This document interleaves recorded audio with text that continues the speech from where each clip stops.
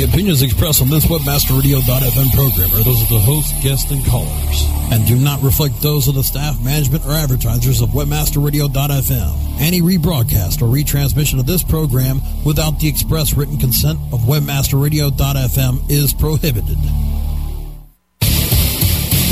Want to become best friends with the single most powerful person in the country? Whether she's a Gucci girl, Prada professional, Coach queen, or Target trendsetter, we'll untie the purse strings and give you the inside track on today's woman. How to capture her attention, grow her loyalty, and create such enthusiasm about your company or product that she spreads the word with her friends and family. WebmasterRadio.fm presents Purse Strings. Join Marketing to Women expert Maria Retan, Senior Principal at Carmichael Lynch Spong, as she chats with those in the know so your business can grow. WebmasterRadio.fm presents Purse Strings. Here's your host, Maria Retan. Good afternoon. Welcome to Purse Strings. I'm Maria Retan, and it's so great to be with you today, and I'm glad you could take some time out to join me for the next half hour. You can catch Purse Strings every Tuesday at 3 o'clock Eastern Time, and each and every week, you're going to learn how you and your company can corner the market on the most powerful consumer in the country, the 51% of us who control more than 80% of all the spending, the woman, of course. Well, first up, I want to talk a little bit about the lonely state of motherhood. Mom Central Consulting, who we've had on this program before, released results of a survey conducted a little bit earlier this year, really trying to understand moms' online and offline social habits, specifically their attitudes toward networking, community, and a sense of self. And there was some really surprising data out of that survey. In fact, they found that moms of all ages are lonely and really use the internet to form new friendships based on what they see as shared interest in life events and parenting support. Some key trends that Stacey DeBroff, who's the CEO and president of Mom Central Consulting, really pointed out is that moms lack a best friend or a strong inner circle. They're so busy with daily activities, running here and there, and their increasingly hectic schedules keep them from really forming those close relationships that can oftentimes leave her feeling very isolated and lonely.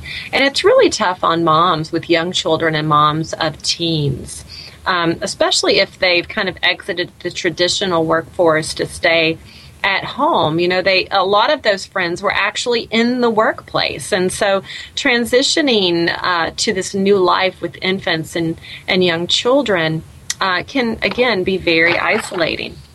In fact, Stacey kind of assimilates this mom of today and kind of compares her to a 1950s mom. And I certainly can't remember a 1950s mom. I doubt you can either. But apparently these women really at a time in their life weren't feeling the everyday support. Neighbors were getting busier as people were going to work. If they were in the workforce, they were probably the minority in the workforce. And they were really challenged both inside the home and outside the home at that time. So when it comes to marketers, what can we do? Well, we can really try to help mom by giving her a deeper sense of loyalty from her brands. These moms may lack a best friend or a strong inner circle, but brands can really pull them together and really spur their interest in sharing interest online. So maybe give them a reason to talk about their enthusiasm for brands, especially through social networks. Also in the real world, as more and more of us are getting together to share a brand experience through experiential marketing, it also can be a way to kind of key into her desire for relationships. We already know that sites like Twitter and Facebook and LinkedIn and Gather are places where moms can find like-minded individuals and other moms who are looking for a sense of community. So something to keep in mind. Baby Center also released a fairly recent study taking a look at moms and social media and found that 63% of moms are using social media, and it's really grown 462% in the last 3 years. 462%. That is really mind-boggling. In fact, 91% of moms polled by Baby Center report that they never leave the house without a cell phone, and they're also more than 300% more likely to use that mobile phone to go on to the web. Pretty amazing. So clearly, social networks, social media is a big outlet for moms. It is an opportunity for her to engage with the rest of the world and create virtual communities in which she can belong, something that we marketers definitely need to keep our eye on. I know we're becoming much, much more savvy about that, but it's something that we're definitely going to need to be focusing on. So our post profile for today is the Target Trendsetter.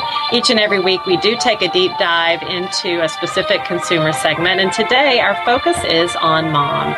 There's more than 9 million Target Trendsetters with a median income of $90,000, median age of 40. These are college graduates, homemakers. Most of them see themselves as conservative, hopeful, and entrepreneurial. They're putting their family first. They're shopping all the time, they say, seeking out deals, though, not particularly brands. And children are heavily influencing what they shop for and how they shop. They look at home as a priority, but money management continues to be a struggle. They hate the idea of being in debt, but more and more of them are finding themselves there. So where are they shopping? Well, the Target Trendsetter is, of course, at Target, Toys R Us, Gap, Dress Barn, Old Navy, and Kohl's. She's shopping cosmetics like MAC, Prescriptives, Lancome, and Maybelline, shoes like Skechers, jeans like Mud, Riders by Lee, things like that, and designers like Tommy Hilfiger, and Gloria Vanderbilt. So if you're a marketer, how do you connect with the Target Trendsetter? Well, she's reading magazines such as Family Fun, Parenting, Parents, Real Simple, Redbook, and First for Women. She's online a lot, and we'll be hearing more about her online activities. We saw a little bit of that already today, but we also are going to be able to connect with that mom via cable. She's at HGTV, Disney, Nick, Lifetime, and Food Network. Well, my guest today talks a lot about motherhood, and she knows of what she speaks. Kristen Mashka is the past president and national spokesperson for Mothers and More, which is a national organization dedicated to improving the lives of mothers. And today, she actually owns her own management consulting practice. But she's also an author of a brand new book. The title is incredibly fascinating. This is not how I thought it would be. Remodeling Motherhood to Get the Lives We Want Today. So Kristen will be back in just a moment to talk about mothers and their roles and how it may not have changed as much as we might have thought and what she personally did about it. Purse Strings returns in just a second. Okay, time for something we can all relate to. Shopping. Purse Strings will be right back after these messages from our advertisers. Want to learn the biggest asset to driving online success? Let me introduce you to my expert advisor, PixelSilk. PixelSilk is a robust content management system built on a foundation to create online marketing success. It's the only content management system that offers keyword-specific SEO advice, can integrate with your shopping cart system, and offer multi-site management. PixelSilk frees my time while making my company's website easy to manage and promote. Even better, PixelSilk has been embraced by the SEO community. I'm Bruce Clay, and PixelSilk is the first CMS I have ever felt good about recommending. With this winning combination, we have all the tools we need. Pixelsilk.com, the ultimate in SEO-driven CMS.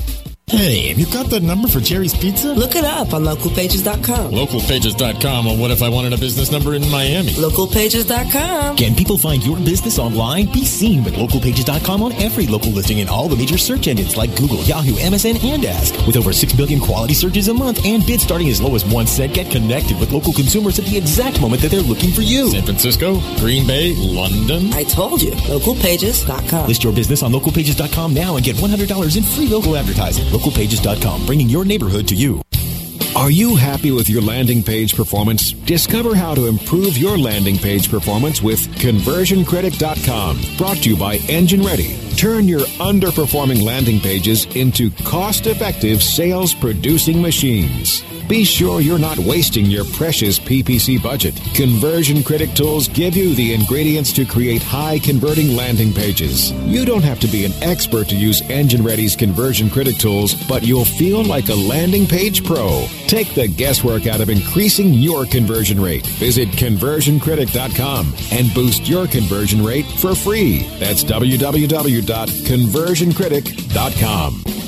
It's time to start jamming and spamming again with the princes of PageRank, the heroes of HTML, the sultans of search, SEO rock stars. Tuesdays at 4 p.m. Eastern, 1 p.m. Pacific, only on WebmasterRadio.fm. Purse Strings is back with the inside track on today's woman. Here's your host, Maria Retan. And welcome back to Purse Strings. Joining me today is Kristen Mashka, author of the book, This Is Not How I Thought It Would Be, Remodeling Motherhood to Get the Lives We Want Today. Kristen, welcome to the program. Thanks so much for having me, Maria. Oh, I'm really excited to have you on. You know, I got the book in advance of this interview, and I was reading through it, and I have to say, you really captured what I thought was a very, very honest look at motherhood. Being a mom of two myself, you know, you don't know what you're getting into when you decide that you're going to have this beautiful baby. You kind of do have this sense of what motherhood should be, and clearly, you kind of set it on its ear. But before we get into the specifics of the book, first, I have to recognize that you're from Minnesota, and that's where I'm based. And you're also a consultant on organizational change, which is a great combination. Clearly makes you a great mother and good at what you do. But first, I have to ask you, where are you from in Minnesota? I was raised in Mankato, Minnesota, in southern Minnesota, graduated from high school there. My parents are still there, so I visit southern Minnesota quite frequently, and I have a sister in the Twin Cities as well. So very deep roots in Minnesota. In fact, I was back there in October on the book tour and had a great reception from so many people. Oh, well, it's great. Clearly, you know, you've got those good Midwestern roots, and I'm wondering if you're even brave enough to come back, now that you've been gone for a while, if you're brave to come back now when it's below 0 degrees. I have to admit that I try to come in October and June to Minnesota and try to avoid it at most other times of the year. So my daughter's been back once or twice to see snow, but that's about it. My blood has gotten pretty thin now that I live in Pasadena, California for so many years. Yeah, who could really blame you, Kristen? I would want to stay in Pasadena as well. In fact, can I come visit you? Because right now it's below 0. Come on out. That sounds great. Well, let's get to the book, because as I said, I had the pleasure of reading it prior to this interview, and you know, you really did a great job of knocking down some motherhood myths, especially for those women out there like I was that thought that, you know, motherhood was really one thing, and we kind of had this perfect vision of motherhood, but in fact, in reality, it's really quite different, and many of us, I think, sometimes feel a little bit disenchanted, or worse, feel a little bit duped. Talk a little bit about why you decided to take on this book. Well, I think it's partly because I think I had all three of those feelings, the disenchanted or worse or feeling duped. The title of the book, This Is Not How I Thought It'd Be, is literally what I found myself saying and thinking to myself over and over. I just found that there was a big disconnect between the way I thought motherhood in the 21st century would be and the way it turned out to be. Our modern egalitarian marriage that my husband and I had turned into something out of Leave It to Beaver just overnight. I had this successful career that suddenly came to an abrupt halt very unexpectedly. Which meant I lost a lot of things about my identity, my colleagues, my paycheck. You know, I was actually one of those who kept my own name when I got married, but then suddenly it was gone because now I was Kate's mom. So, you know, my identity disappeared. And so I wrote the book to explain what I learned about why that happens to mothers and to fathers, quite frankly, and to provide some of the tools mothers need to remodel motherhood to get the lives they thought they might have, or at least get a lot closer. Well, and I found the book to be incredibly personal. Did it feel good to write that book? I mean, did it feel somewhat cathartic, or was it difficult to get all of that out on paper? It was a little bit of both cathartic and difficult. I felt compelled to write it, to tell this story, and so it was cathartic in the sense of being able to really sit down and tell the whole story, both my story and the pieces that I'd learned from mothers across the country over 8 or 9 years of talking about these issues and what happens. And of course, one gains perspective from hindsight. So writing it, even the story about myself and talking it over with my husband again, gave me an even deeper understanding and ability to articulate what happened that I hadn't quite gained before. The difficult part, I think, was that it was difficult to realize and allow myself to write the personal piece of this. I knew the academic side of this. I'd read stacks and stacks of books, but I really wanted this to be like talking to a friend over coffee, which means I really had to go back to some very difficult times in my life and even in my marriage, and quite often my mind and my pen just didn't want to go back to those times. And so I really struggled to figure out ways to keep the pen moving and keep it personal. And the reaction I'm getting from readers, I think, is a testament to that hard work, because they often say that they find themselves laughing, nodding, and crying at different places in the book. So I think they really get a sense of knowing me and knowing my family. And I think that's the best way to learn is through stories. And that's why I chose to write it that way, as difficult as it was at times. Oh, I'm sure. I'm sure it had to be challenging, but at the end of it, I'm sure you were probably all the better for having gone through the process, I would imagine. And for those of us who read the book, I found the tools that you talk about to be really helpful as well. You talked a little bit a minute ago about remodeling motherhood, and you actually pull out some tools for people to use to do exactly that. Can you share with listeners today about those tools? Sure. There are 4 tools that I talk about in the book that sort of go through the book. Build a balcony,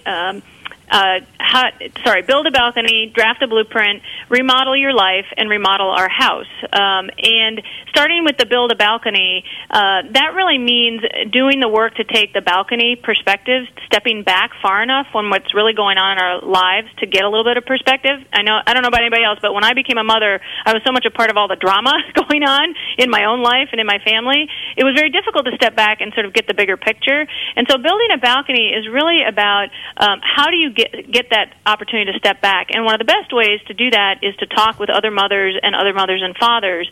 And for me, one of the best tools was being part of the organization Mothers and More, which is a national organization that really gives mothers a safe space to talk about the reality of their experience, which really helps us then step back from our own drama and think about what are the larger patterns there and how can I do things differently.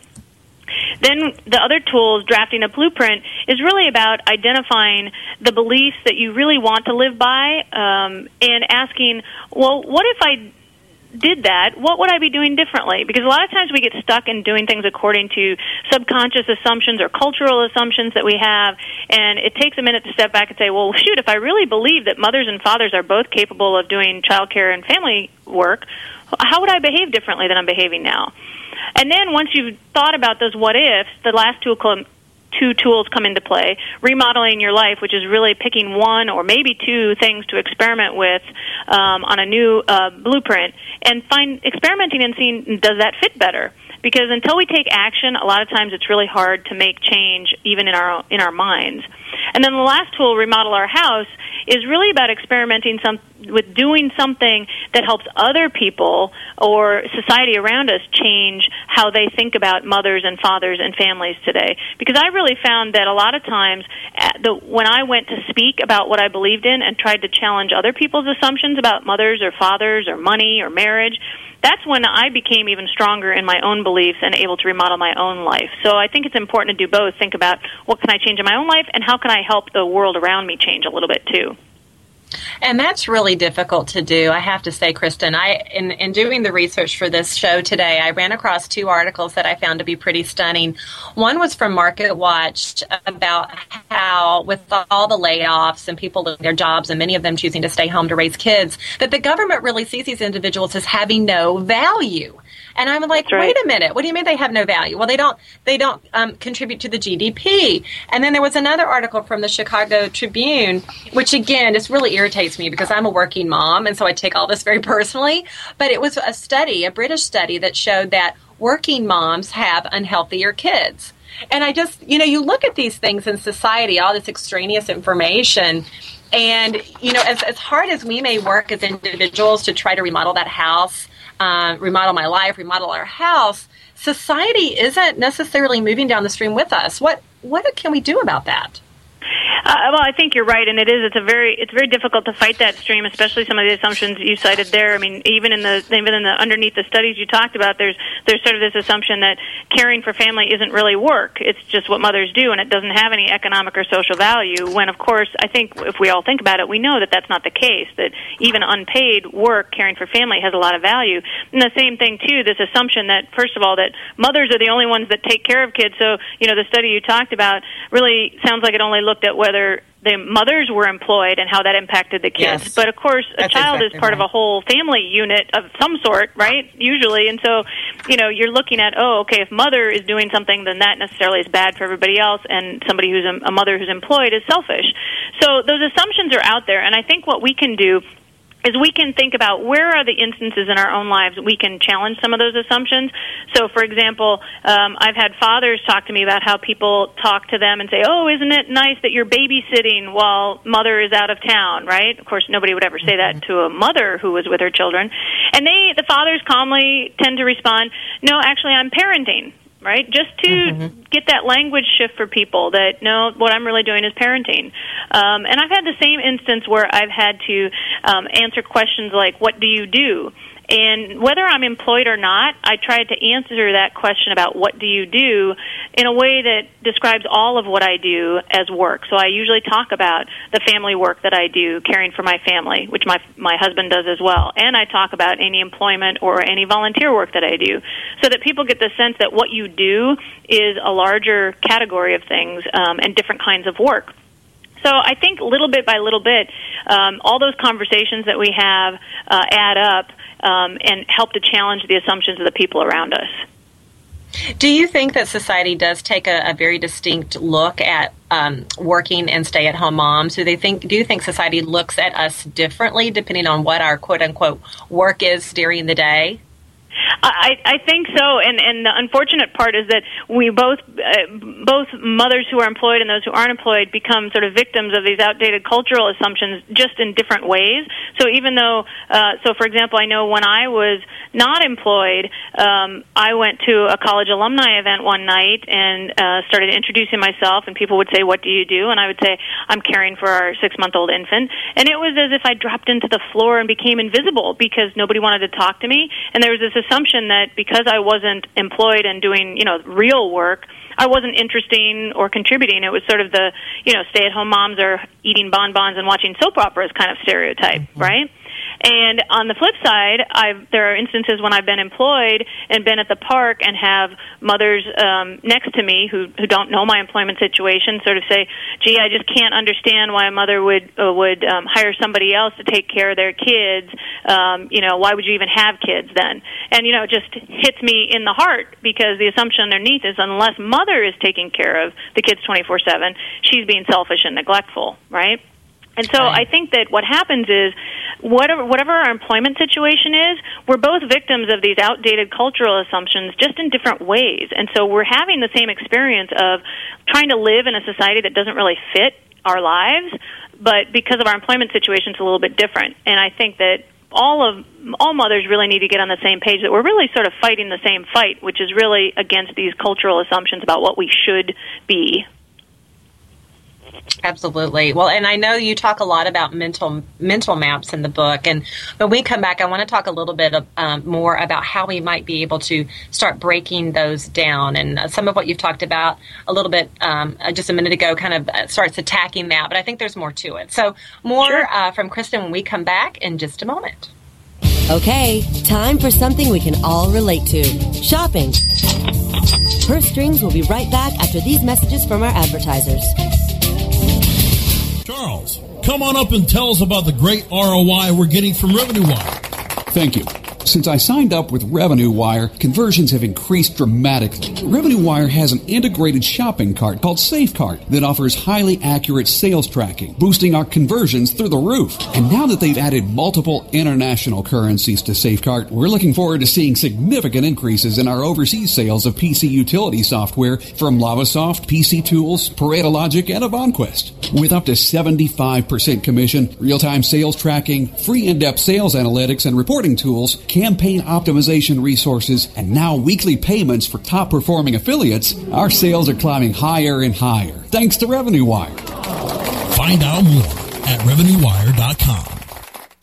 How do you choose the right affiliate network to partner with? The answer is simple. MarketHealth.com, where health and wealth connect. Established in 1998, the MarketHealth.com affiliate network allows you to market and promote the world's leading health and beauty offers on the net. Start making recurring income and the highest payouts in our industry. Choose from over 50 of the hottest selling offers, ranging from herbal supplements, skincare, vitamins, beauty products, weight loss, and much more. Sign up for free at MarketHealth.com and start making money today. Revenues can come from many different sources. Are you capturing additional revenue from your payment processor or leaving money on the table? Lytle & Company can help you grow your top-line revenue. Lytle & Company provides payment processing and consultative merchant services for multi-channel retailers, along with internet and direct response businesses who sell directly to consumers. Lower the total cost of payment acceptance while improving your business processes and chargeback management with Lytle & Company's innovative reporting and analytics features. Lytle & Company. The card's not present, but we are. Find out more at Lytle, Litle.com. Press This, Tuesdays at 5 p.m. Eastern, 2 p.m. Pacific, or on demand anytime inside the Internet Marketing Channel, only on WebmasterRadio.fm. Purse Strings is back with the inside track on today's woman. Here's your host, Maria Retan. And we're back. Joining me today is Kristen Mashka, author of the book, This Is Not How I Thought It Would Be, Remodeling Motherhood to Get the Lives We Want Today. And we've been spending our time today talking a little bit about the tools that we could use to remodel motherhood, like building a balcony, drafting a blueprint, remodeling your life, and remodeling our house, and what that really means. And also societal's kind of impressions or preconceived notions of who we are and what our roles are, depending on if we're working or we're staying at home. And Kristen, you call these preconceived notions mental maps, and we know they're incredibly hard to overcome. In fact, you shared a little bit earlier how you attempt to talk about all your work, even your work at home, in the home, and outside the home with volunteer work. And yet it's hard for many people to view us in roles outside of the stereotypical ones, because this is Purse Strings and because we're marketing to women. I have to imagine, too, that it's tough for marketers to look beyond those stereotypes. And I'm curious what you think about how we might be able to start to do that. Yeah, I think you're right. It is hard for marketers to look beyond those stereotypes, and some of them are very rational from their point of view, I think, sometimes, because, it's probably the case that mothers buy most of the juice boxes, right? And so you market juice to women. But it can become very frustrating and very ingrained in sort of the self-fulfilling prophecy about who does what when it comes to family work. I think some of the ways that we break them down is we start with ourselves, and one of the things that I recommend in the book is to make a point of hanging out with mothers who are in a variety of different situations. So, for example, we tend to group with people who are like us. So, for example, mothers who are not employed tend to group together. Mothers who are employed tend to group together. And what that does is it just sort of reinforces the assumptions we might have about the other group, as opposed to really getting in a group where we're seeing all the different ways in which motherhood and family life can unfold today. And so Mothers and More, the organization I mentioned earlier, is a good example of that, where mothers come together from all different walks of life, different employment situations, different stages of their child's lives, and get multiple perspectives. And I think that's a really good way to challenge some of those assumptions. The other thing that I've made a point of doing is becoming what I call a mother mythbuster. Maybe you're familiar with my daughter's favorite show is Mythbusters on television, the science guys. But I think we can all be our own mother mythbusters, which really just means paying attention to, noticing, and gently challenging some of the assumptions around you. So, for example, for a long time, I was the one who would always get the emails or phone calls about play dates for our daughter. And, of course, it would always be the mothers emailing me, and so there'd be 5 of us on an email, right, planning play dates. Well, I just sort of quietly started adding all of the fathers to the emails, because I wanted to make it clear that, especially in our household, and I think in a lot of households, you know what, Dad needs to take responsibility for this too, and he's part of this whole idea of taking care of the family as a shared responsibility. So that's one example. Another example is sort of changing the language that we use. So, for example, I used to say a lot of times, I signed my daughter up for, summer camp at the museum. Well, technically, I might have filled out the form in that instance, but my husband and I made the decision together. So I've switched to saying we a lot when I used to say I. And I think a lot of times mothers sort of take on this role of being responsible for everything, and we don't even notice the ways in which our language and our actions reinforce that we're the ones responsible for all of the family work. And that often prevents our husbands from sharing it or other family members.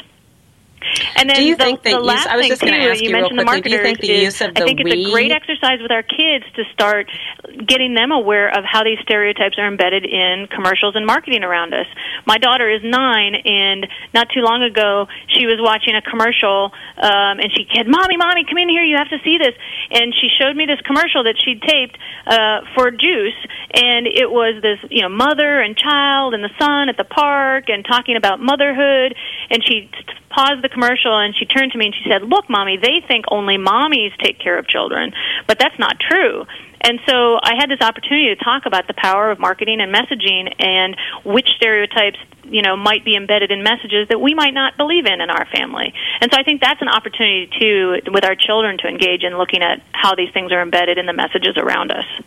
Do you think the use of the we word, as you said, when you said we sign up our child for summer camp, do you feel like that your husband picks up on that and therefore feels also an additional bit of responsibility? Is there kind of an engagement when you use that kind of word? Oh, absolutely. I think that for the two of us, at least, it's been a long journey to really get to the point where we felt we had shared ownership of the family work, and every little bit helped, changing the language, me letting go and getting out of the house and letting him do things his own way. All of those little pieces add up to the point where now he's the one reminding me to thaw, the chicken for dinner. And that's a long journey because so many of the cultural assumptions put us in traditional roles. But every little bit helps, and the language in particular, I think, is an important piece of the puzzle. Well, Kristen, unfortunately, we have run out of time. It's just been a pleasure having a fellow Minnesotan on the phone today. Thank you so much for that. And I wish you the best of luck with your book. For everybody out there, again, it's called This Is Not How I Thought It Would Be, Remodeling Motherhood to Get the Lives We Want Today. And people can find it at Amazon, Barnes & Noble, Borders Books, and even your own website, right, remodelingmotherhood.com? That's correct. They can find it through remodelingmotherhood.com, and I've got a special holiday offer right now where I've offered to personalize book plates for people who buy the book as gifts during the holiday season. So if you let me know by tomorrow, December 16th, that you've bought some copies for gifts, I'll ship out some personalized signed book plates to you. Fabulous. So everybody out there, you've got until tomorrow to go ahead and purchase your own copy and get that fabulous incentive from Kristen. You can go right to remodelingmotherhood.com to do that. Kristen, thanks so much. Oh, thank you for having me, Maria. It's been great. And everybody, you can also check out Kristen's blog on that same website or connect with her via Facebook, Twitter, or LinkedIn.